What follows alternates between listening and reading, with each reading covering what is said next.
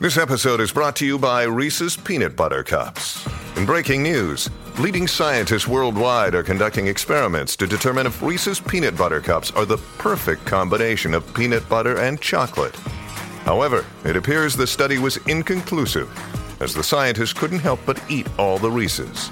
Because when you want something sweet, you can't do better than Reese's. Find Reese's now at a store near you.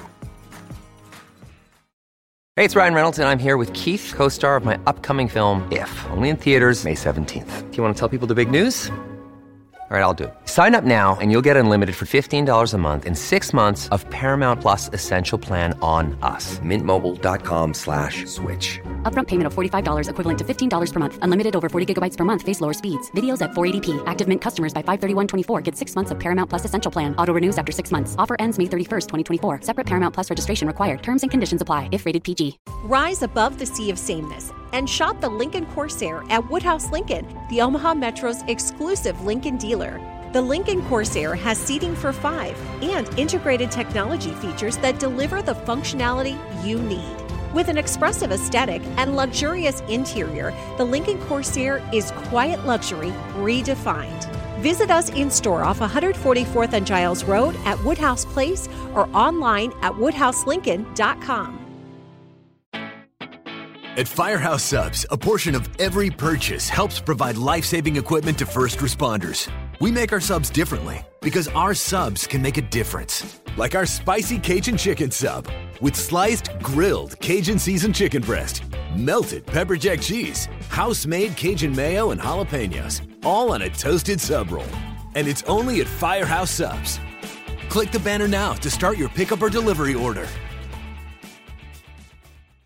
Introducing #Matter, a brand new 8-episode scripted podcast. I'm Colleen Sanders, and we're here live from the Los Angeles Valley. Outside air on police, how they do us? leaving one officer dead and the second officer wounded. This case presented a lot of challenges from the start. From Shondaland Audio in partnership with iHeartRadio, I'm author and journalist Kate Bell, and this is #Matter. Listen to #Matter on the iHeartRadio app, Apple Podcast, or wherever you get your podcasts.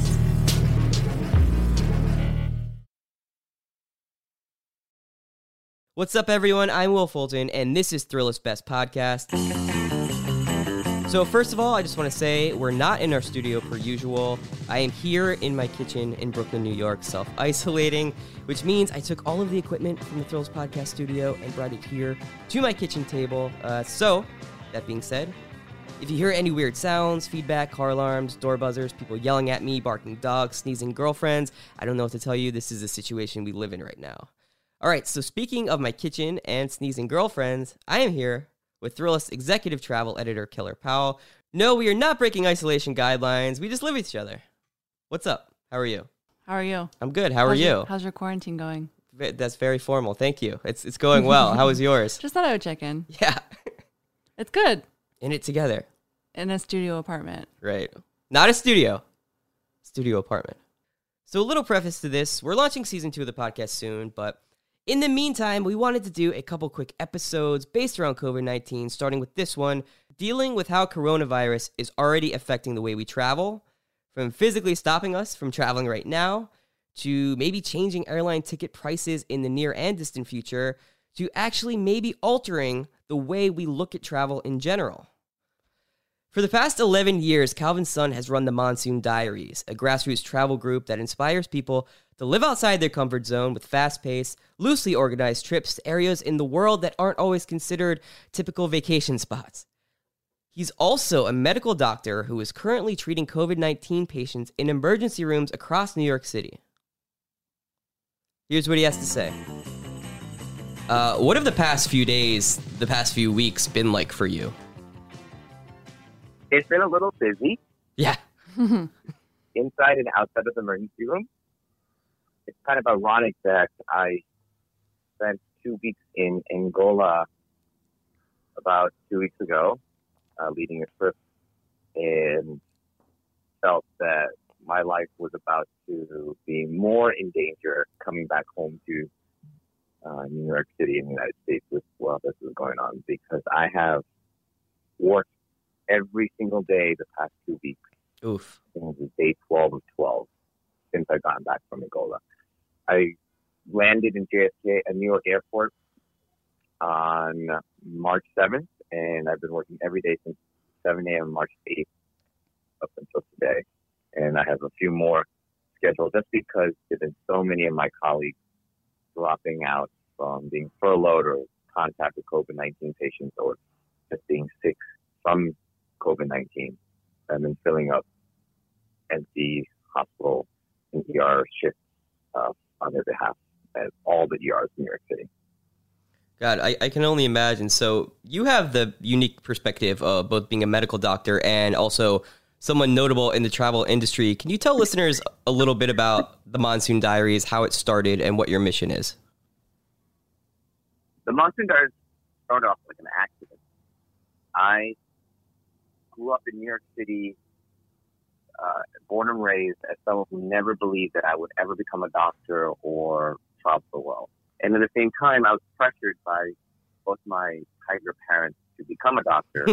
So up until I was 18 years old, that's what I was forced to be, even though I didn't want to. And then my dad died of a sudden heart attack, and then my mom got sick with Parkinson's like a few weeks later. I was formally diagnosed. That I was actually now free to make my own decisions. And as difficult as that time was, I was able to form my own idea that I would never become a doctor because of that pressure. And cut 3 to 4 years later, I'm not only in medical school, but also traveling. How that came about was because in that year that led me to traveling, so I lost a bet to someone that got me on a flight to Egypt in the winter of 2010. What was the bet? During one of the most, well, what happened was I was bartending. So I was a bartender at the time. And just, freelance per diem bartender. Yeah. And I met somebody, one of my customers, who I got along with very, very well. And the next morning, she offered to say that, for me to join her on her upcoming trip to Egypt. And I was supposed to, work a few more shifts and really not travel. So I was like, no, I do really like you, but I'll just meet up with you when you get back. And it was so funny because I had 2 other friends also going to Egypt at the same time. So I actually had her meet them right before they left the next day. They actually all got along. And then we were out the night before they were both all leaving to Egypt. And they were like, Calvin, you should come with us. And again, I was like, no, I'm supposed to work, a few shifts. So I don't really like to travel. I never left the country. I don't really want to go anywhere. So they kept pushing me. And eventually I got to the point I was like, all right, I'll go. Its tickets are under $700. And they were like $2,000 at the time. Because they're literally leaving the next morning. Wow. And I mean, it was like a half joke kind of a bet just to get them off my back. But then over the course of the evening and then the night and then the wee hours of the morning, they took my phone and kept refreshing it and was constantly $2,000, $2,000, $1,500, $2,000. And finally at 4 o'clock in the morning, last call, we paid the bill. I was like, y'all have fun in Egypt, bring me back a rock. And then we refreshed the phone one more time, and it was $650. Wow. That's crazy. And, of course, I'm a man of my word. I don't flake. Anything I commit to, I follow through. So we bought it on the spot. I mean, it was also a really, really good deal.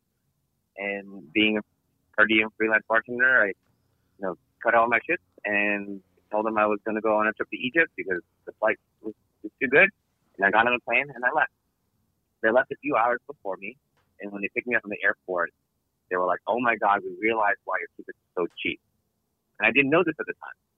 But once I arrived at Cairo airport, they told me what was going on. And I asked the audience what was going on in the winter 2010 in Egypt, the Arab Spring. Yeah. And I was actually asked to leave with them to cut my trip short because they were all leaving. And, they were like, you don't know anyone. Nobody knows you. You don't speak the language. You didn't prepare. You literally, booked it last minute. You should leave. They left a few hours before I did. But I ended up walking around in circles for 2 hours in the Cairo train station, not sure what to do. I was debating like, oh, you know what? If I leave, there's a 100% chance I'll live. But if I leave, I also will regret it. If I stay, there's a 20% chance I'll live. But I'm already here and I wouldn't regret it. So I ended up buying a one-way ticket to Alexandria by overnight train and stay for the next 3 weeks. So you've traveled in times of crisis before, obviously. I mean, first, don't get me wrong. The first week, I hated the idea of traveling. Like the first week in Egypt, I was like, "This sucks. I'm gonna die. I'm gonna die. I'm gonna die. I'm gonna die." By the third week, I was like, "Oh, I get it. This is how I should travel, and I need to keep doing this." And when I came back, I made another bet whether or not I should go to medical school or not. And then I lost that bet, and then I ended up in med school, and I kept doing it until I respect the way you're living your life, just off the cuff, making bets and losing and winning. Right. Just letting fate guide the way. And is that ethos kind of what you want to put into the Monsoon Diaries, your own travel company? I think that ethos of it's okay to not know what you're supposed to do, just do it well. Like, it's about how you do it. It's about the journey. It's not about the destination. People were drawn to that. Other medical students, but also other residents, other non-medical people, other college students, that they wanted to sign on to that lifestyle of traveling without a destination in mind. The whole point is to just travel. Amazing. It's totally academic. Yeah, that's awesome. I mean, so right now, obviously, we're experiencing a worldwide crisis. Did you have to cancel any upcoming trips because of the COVID-19 outbreak? Absolutely. I think it is not good form. I personally believe it is not responsible for anyone to travel during this pandemic. You are putting yourself at risk, not only being exposed to yourself, but also exposing it to other people. You can have this COVID-19 infection and be asymptomatic without any symptoms, thinking and feeling fine, which is great. You might do okay. But what about the person you sit next to on the airplane or on the train, or the person that you meet while, when you go to your coffee shop, if you can, right? You give it to grandma, right? I know the timeline for travel is so unpredictable at this point, and like the situation is changing day to day. But just from what you know, and what you've heard from the medical community, and also, as an avid traveler, when do you expect, so right now it might be safe for people to start traveling again? It all really depends on what we do right now. Yeah. That's the scary part. It really depends on whether we can implement a paradigm shift in the way we approach healthcare and COVID-19, or the spread of COVID-19. If we are continuing in the progress that I am currently seeing right now in my emergency rooms in New York City, it would be at least a year or two before we even see a glimmer of normalcy return to the ability to travel. Wow. If not at all. Wow. If not a complete collapse of our medical system, where it'll be many years before we are able to recover from such a collapse. Why is that time frame so extreme? Our healthcare system was already overwhelmed. We were already understaffed. We were already at capacity even before this pandemic was on our radar. Mm-hmm. Like, our healthcare system, all our hospitals are already 80% at capacity. Our ICUs are usually always full, right? And then you hit us with this pandemic. What are you going to expect the healthcare system what do you expect them to do when they are having to now furlough medical and healthcare workers, frontline responders, because they've been exposed to the virus so they get sick? Who's going to replace them? Now, there's only 10,000 ventilators in New York State, 160,000 in the country. Mm-hmm. So that's including the ones on standby or in storage, right? And a 6-week pandemic, a 6-week window of a pandemic on the level of 1918 Spanish flu, which has the same amount of effectivity, you're going to need 90,000 breathing machines in New York State or 800,000 in the country. So we're only at 8 capacity. That means for every 8 people, 1 will get a breathing machine, while the 7 others will have to be determined to not get one. That's rationing here. That's where we will be heading if things don't change. And what would you say to the people that might come out of this saying, they don't want to travel, they don't want to explore other cultures, they don't want to go to other countries? I'm not in the position to tell what other people should and shouldn't do. It's a kind of unfortunate that people would develop an opinion and prejudices based on an event that happens in human civilization every generation. Pandemics have happened before. The 1918 Spanish flu, Black Death, plague, Ebola, H1N1, swine flu. Like, those things are things that our humanity has been through before and overcome, and it has not affected our views and, of travel and reluctance to expose ourselves to other cultures. And in fact, it speaks to the need for more globalization and working together to overcome a virus that sees no borders or skin color or ableness or any identifying characteristics. But the story that I want to tell and believe in is the one of hope, and that this is more of a mobilization for us to actually work together and not against each other. You need to be more curious. You need to realize that this is not a siloed event, that this virus is affecting every country. And if anything, we're able to fight this the way we are now and be able to prevent this total collapse of system based on the work that the Chinese doctors and doctors in Italy and France are doing. And the information they're sharing with us has been incredibly invaluable this past week when I'm treating the patients with COVID-19. So if anything, it encourages me to actually travel more and work together. And not just travel for leisure purposes, but now even for professional purposes, like realizing that that traveling and globalization is going to have more of a purpose than just the things you can do in your fun free time. Yeah. Calvin, how many countries have you personally visited? It depends on what you count as a country. So does Taiwan count? Because it's not recognized as a UN country, but it has pretty much, to me, everything that defines a country. What's a ballpark? An estimate? The ballpark is extremely wide, right? If you want to count UN-only countries, I think I'm at 148. But if you want to count countries, a country proper, so Taiwan counts as a country, Antarctica counts as a country, Greenland counts as a country, Hong Kong counts as a country, then I'm at about 197, 198. And all of that was in the last 10 years. So you've been to Greenland. 10 years ago.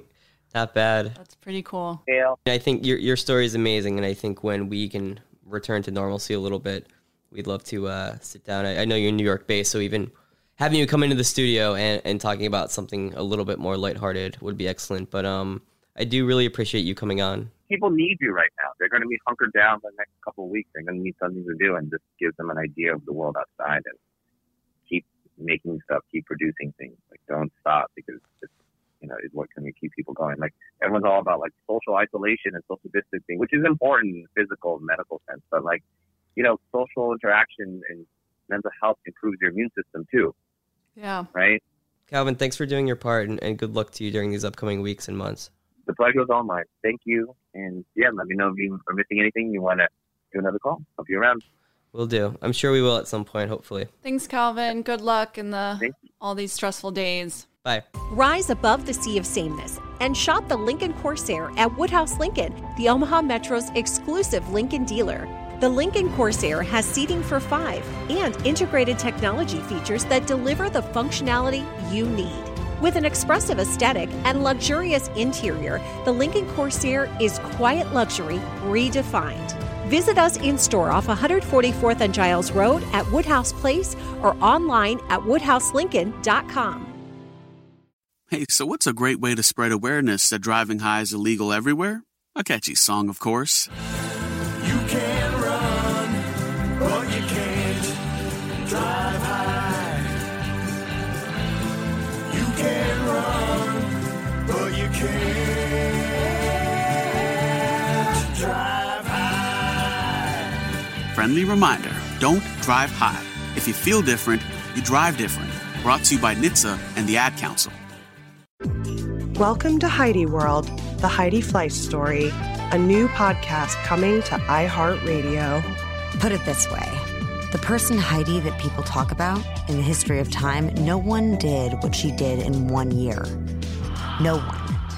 In the 1990s, the world was captivated by the saga of Heidi Fleiss, the 27-year-old woman from LA who became the most powerful madam in town with her stable of Heidi girls before she was brought down by a combination of snitches, hubris, and self-destructive tendencies.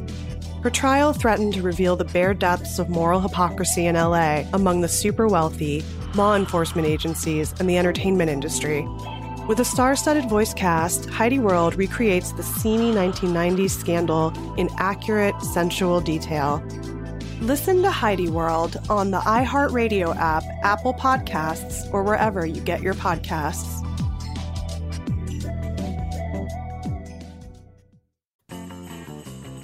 So Scott Guys founded Scott's Cheap Flights, which millions of Americans use to book super cheap flights all over the world. I don't think anyone on this planet thinks about buying plane tickets as much as Scott does, so we wanted to get him on the phone to talk about the lasting effects COVID-19 might have for travelers and how we buy plane tickets in the future.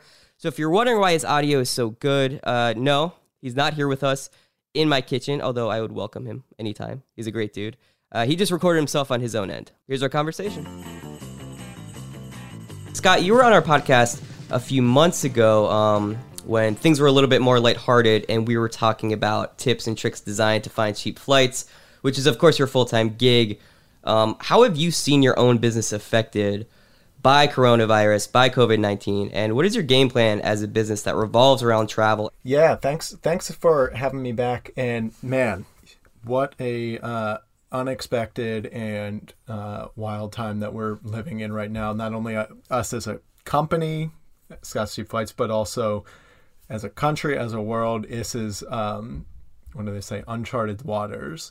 And so we're doing our best to try to figure it out just alongside everybody else and how to make sure that we're being a responsible company, not putting our members in harm's way, but also doing, performing the service that members have come to rely on us for. The way that we have decided to handle this, we're going to be only sending deals for travel at least 4 months down the line. And so we want to make sure that we're not only sending deals for well in the future, when hopefully, fingers crossed, folks will be able to get out and travel again, but B, as importantly, only sending deals on airlines that are waiving the normal sorts of change and cancellation fees. Right. I wouldn't want to make any plans right now if I felt like I had to pay $200 to cancel them.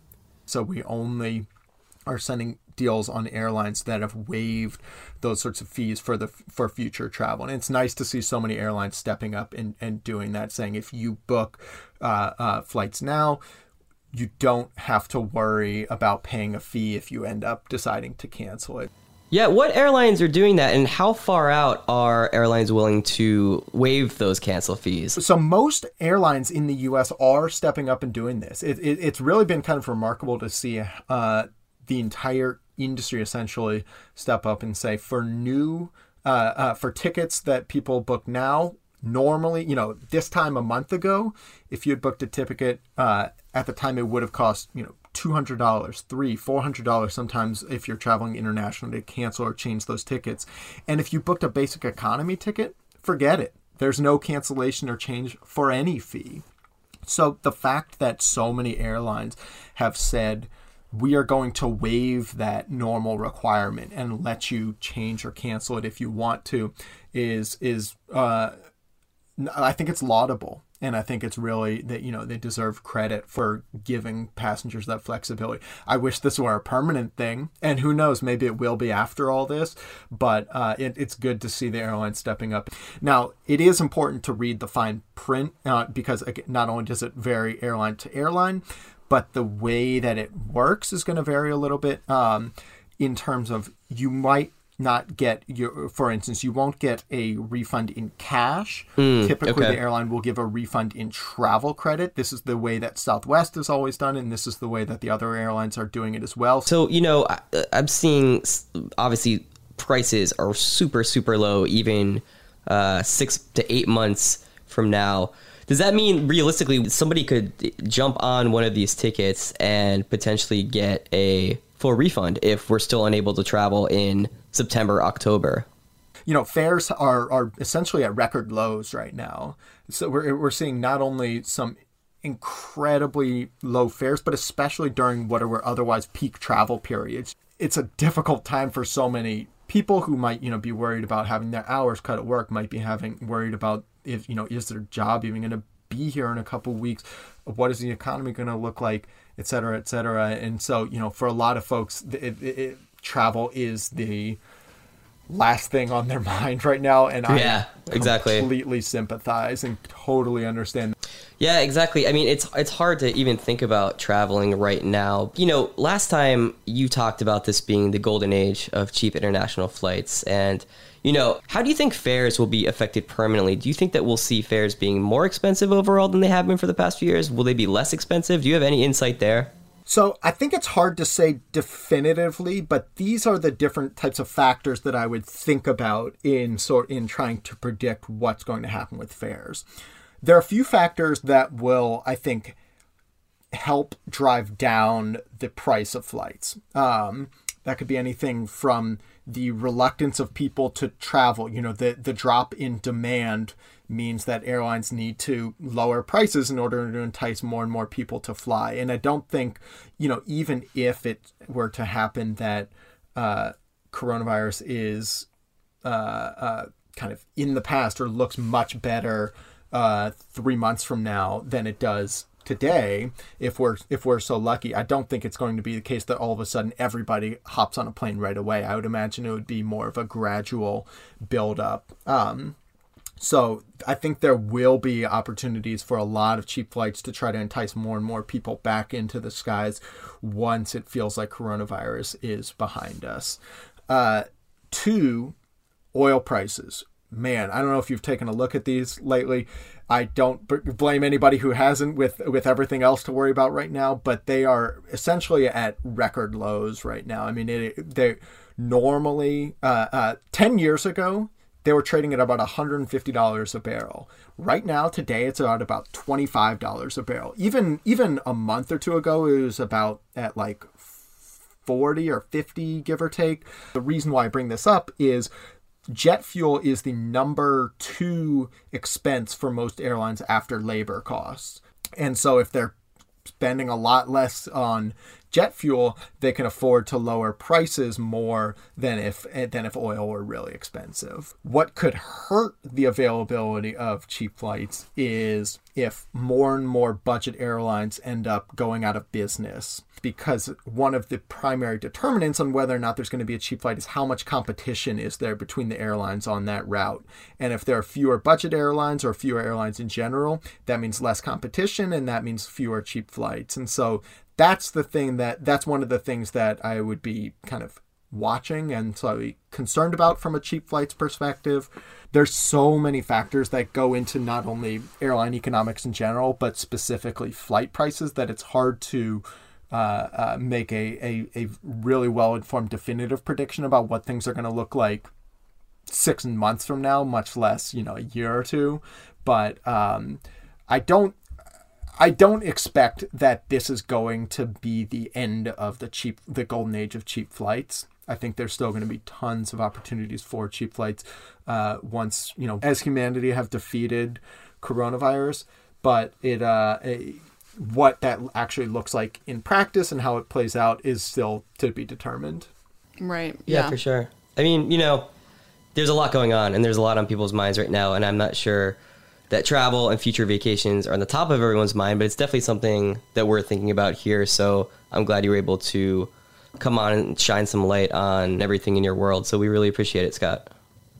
Yeah, my pleasure. Thanks for having me on. And, hopefully next time we chat, it's under much happier circumstances than it is today. Take care now. Thanks, guys. Thanks, Scott. Thanks, Scott.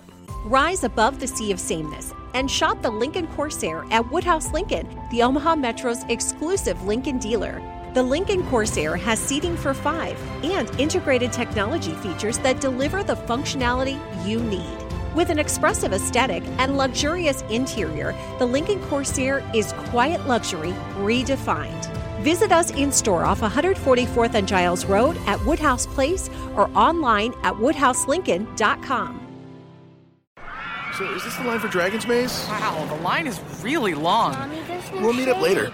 How long will you wait? As long as it takes. So you guys are only going to do this one ride all day? It won't be that long, probably. Mom, can you get us food? Wait, are they cutting? Caleb, food is so far away. Should I say something? Daddy, pick me up. Mom! Hey, there's a line here. Daddy, swing me. That's like 20 people. Oh my God. One person holds the line for 20 people? This is bull. Don't go there. Go on a real vacation. Go RVing. Learn more at GoRVing.com. Plenty of people start something great in their 40s and 50s. Getting your retirement savings on track is no different. Go to aceyourretirement.org, and in 3 minutes, you'll get personalized tips to help boost your retirement savings. That's aceyourretirement.org. A message from AARP and the Ad Council.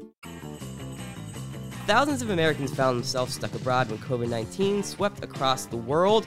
They found out getting home wasn't always as easy as just booking a flight. We're about to call Grant Giller. He's a professional snowboarder who was in Europe for work all of last month and found himself, well, stuck until last night. He took a red-eye home, and now we're going to call him. I hope he's ready. Hello? Hey, yeah, this is Will and Keller from Thrillist. What's up? How you doing? I'm good. How are you? Hey. Pretty good. And let me just put on some headphones because my phone sometimes fucks up. Sounds good. Yeah, so I went to Europe. I'm a pro snowboarder, and one of my sponsors is a European company. We were supposed to have a team photo shoot in Norway, and then I had some other snowboard work, I guess, lined up over there. So I was supposed to be there for a month, just between the Alps and Norway. I used to live over there as well, so. Yeah, so headed out over there. I remember my mom saying, like, oh, you might run into some coronavirus troubles. And I was like, no way. So, boy, did I learn quick, I guess. And how many days went by when you were over there before you realized that you should have listened to your mom? Well, it all happened pretty quick over there. So I was originally in Austria, and I did do a little bit of a overnight mission in the Dolomites in Italy. But at the time I went to Italy, and this is where it just kind of started. And people are like, oh, you're crazy for going to Italy. But I was like, well, we're not in an affected region, so it doesn't really matter. Mm-hmm. And then the first day was fine. Then the next day we were on the hill, and they're like, oh yeah, they're going to do health checks at the border. And you guys should probably get out of there. And we're like, what? So we had to scramble for the mountain and get our stuff and roll back to Austria. And then they closed the border the next day, and then we were in Austria, and everything was cool again. Started, going snowboarding, working on some other different photos, and then all of a sudden we were in Austria, and they're like, yeah, we're gonna close all the resorts. So no more snowboarding. Damn. So everything's closing, and that all happened within 3 days. And then so at that point I was like, okay, well, if everything's closed here, then I should go back home. At that point, were you more worried about getting home, or were you just there's not much here to do and you want to go home? What was the mood like in Austria? Yeah, I was just there's not much here left to do. And then the snowboarding was still open in Colorado. I'm from Colorado. Yeah. And there's not much to do. I don't want to be stuck here. It was just economically impossible for me because the demand for a flight now is really high, but also really low. So the prices were just I think I saw a flight, one-way flight from Munich to Denver was over $10,000. Oh my God. Jesus. Yeah. So at this point, I was like, well, I guess I'm not flying back. But I did have a buddy, and he was driving to the UK, and UK was not affected by the travel ban. So, that night after everything had got canceled at 9 p.m., we got in the car and just road tripped it 8 hours to Holland, where we could get a boat to England. Because I wasn't worried, but then as it just kept compounding, I just kept being wow, this is more and more serious. We started thinking about Austria going into curfew mode, Italy. And so we left, and sure enough, a day later, all our friends, they have police in the streets, and you're not really allowed to be out. I mean, you can be outside, I think, but you can't be in groups more than 5 people. And you're only allowed to go to the grocery store, yeah, the pharmacy, or the tobacco stores. I think I was in a lucky scenario, though. So, like, had I not been somebody who was familiar with the area and familiar with traveling, it would have been a lot tougher. And if I hadn't had friends there, I mean, I easily could have racked up like $12,000 in debt just trying to get home off like 24-hour decisions from the government.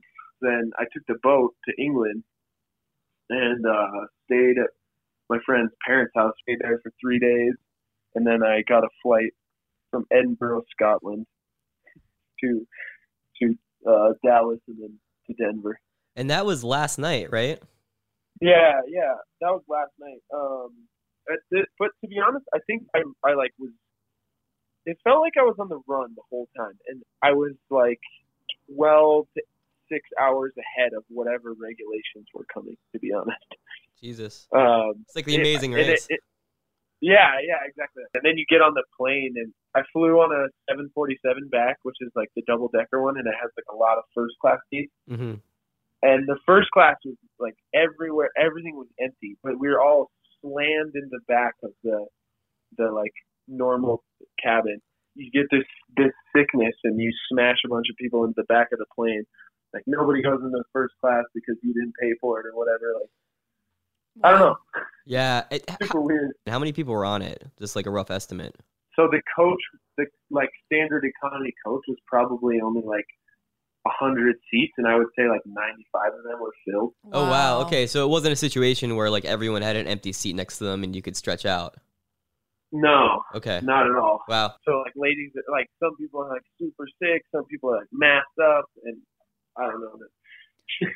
I mean, that's definitely not like a containment scenario if that's what you're worried about. Yeah.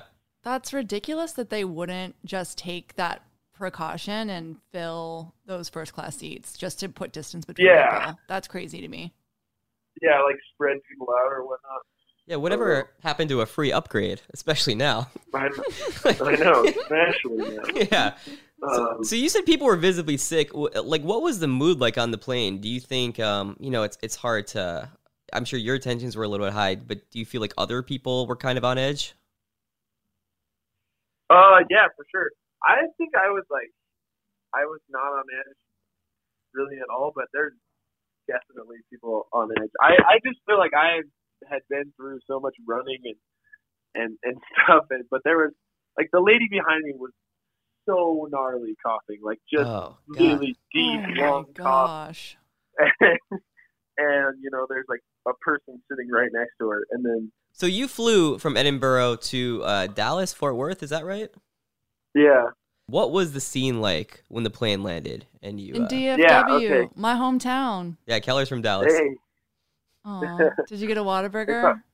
Was everything closed? No, I had a 90-minute connection. But, wow. Okay. Yeah. No, I'm glad you asked about that. I mean, customs was crazy. It wasn't exactly like how I saw stuff on the internet where people were just waiting in mass lines. But at the same time, I think we came in pretty late at night, which I don't know where most of the international arrivals have been. Maybe they're trying to space them out. Upon getting there, you had to fill out an extra form, like an extra health form. It says, have you been to China? Have you been to Iran? Have you been to any of the Schengen countries, which is the EU? And then it's like, do you feel any of these symptoms? And then that's it. So then they kept, then they're like, okay, well, we don't want everybody like waiting in line in customs, so we are going to hold everybody on the plane. We're going to deplane like 10 people at a time. Wow. So that was an interesting start. They opened the door, and then there was a customs officer just at the, like, he's like, don't step off the plane until this. So we didn't step off the plane for like 5 minutes while he was just standing there. He's like, okay, you're good. Stepped off the plane with 10 other people, and then you get there, and there's like an extra, like, I don't know who they work for. Like, I don't know if they work for like FEMA or like World Health Organization, but they take your extra form and ask you a couple questions about what your travel has been, Mm-hmm. At that point, did you say that you had been in Italy, even for just a brief time? Yeah, see, that was the funny part. It was on that box, like, have you been to any European countries? But it didn't specify Italy. Okay. And then they only asked me in person, like, I checked that I had been to EU. And they only asked me, have you been to China or have you been to Iran? And then they asked me, do you have any symptoms? And I said, no. So it was like 3 questions. And they're like, all right, go ahead. Like, hey, that seems like a pretty easy process for somebody to be sick to get through. And at what point were you able to kind of sit back? You know, like you said, you've kind of been running away from these border closures and, you know, the virus in general. At what point were you able to kind of sit back and take a breath and be like, hey, I'm home now? Oh, yeah, man, that's funny. So I got home. I landed in Denver. I got on the Denver plane. I was like, all right, cool, we're going to make it. Mm-hmm. And then I got home, and I don't have a house right now because I was in, off in Austria and in between places. And so I got home, and then I called my parents to pick me up, and they're like, okay, we'll pick you up, but we'll leave your car, and then Mom will get in my car, and then we're gonna go home, and then we won't visit you for 12 weeks. I was like, what, Dad? Are you serious? So are you gonna be bunkered down in Denver for a little bit? Yeah, I think I'm like up in the mountains basically, and I think I don't know. I still think maybe I guess that's one thing we did talk about. I'm not sure if I got it or not. Like, I don't have any symptoms yet, but I definitely don't feel super energized. Maybe that was just because of the travel, but I should probably give it a little bit. Go into the mountains where nobody is, into the backcountry, and just try and make the best out of the rest of the snowboard season in this scenario. Yeah, we're kind of locked up here in a studio apartment in the middle of Brooklyn, and just talking to people, I'm really jealous of anybody who's, lucky enough to be sheltering in a really beautiful place, desert, mountains, places where you can still kind of get out into nature but not be around other people. It's a pretty good scenario given the circumstances, for sure. Yeah, definitely. I feel for you, New York people. It's like the survival movies. They always end up leaving the city to make it to the wilderness. Yeah, it's great to have you on as someone that has actually lived this and isn't just kind of talking hypothetically. Yeah, for sure. I guess I'll do a little shameless self promotion. If you want to see my YouTube videos, snowboard wise, it's just my name, Grant Giller, and there's a lot of travel stuff that I've done. And then I'm on Instagram @ggills. Same thing if you want to see how it's been going. But yeah, it was cool talking to you guys. I hope the best in the city. Hope you guys can find ways to keep sane. Yeah, this was great. Thanks a lot. Yeah. See you later. Thanks, dude. All right, man. Stay Cheers. safe. Take care. All right, that does it for us. Season 2 of Thrillist Best Podcast will premiere soon. You can find it wherever you get your podcasts. And until then, we'll have a few more special episodes, so keep a lookout for those. This episode was produced by myself, Chaz Truslow, and Debbie Wong. Research done by Mia Fasky. This was edited and mixed by the very talented Dan Byrne, with big thanks to Jim D'Amico, Brett Kushner, Emily Feld, and Mangeesh Hatakudar. That's a lot of people, right? I mean, yeah, podcasts don't make themselves. Okay, we'll be back soon. Thanks for listening.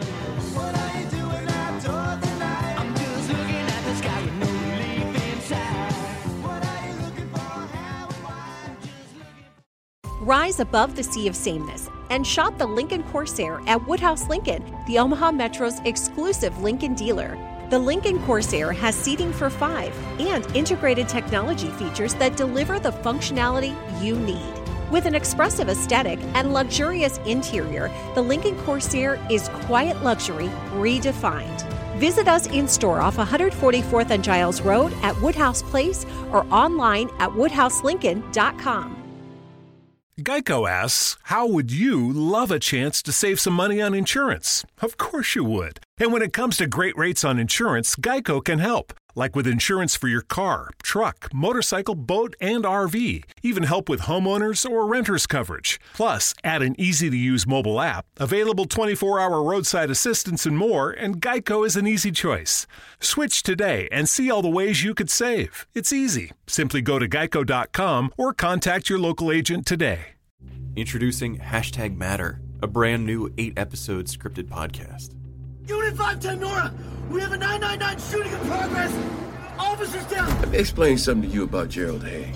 He's one of those dudes that has that switch, you know what I'm saying? And by the time there was gunfire, that switch was turned all the way up. From Shondaland Audio in partnership with iHeartRadio, I'm author and journalist Kate Bell, and this is Hashtag Matter. Listen to Hashtag Matter on the iHeartRadio app, Apple Podcast, or wherever you get your podcasts.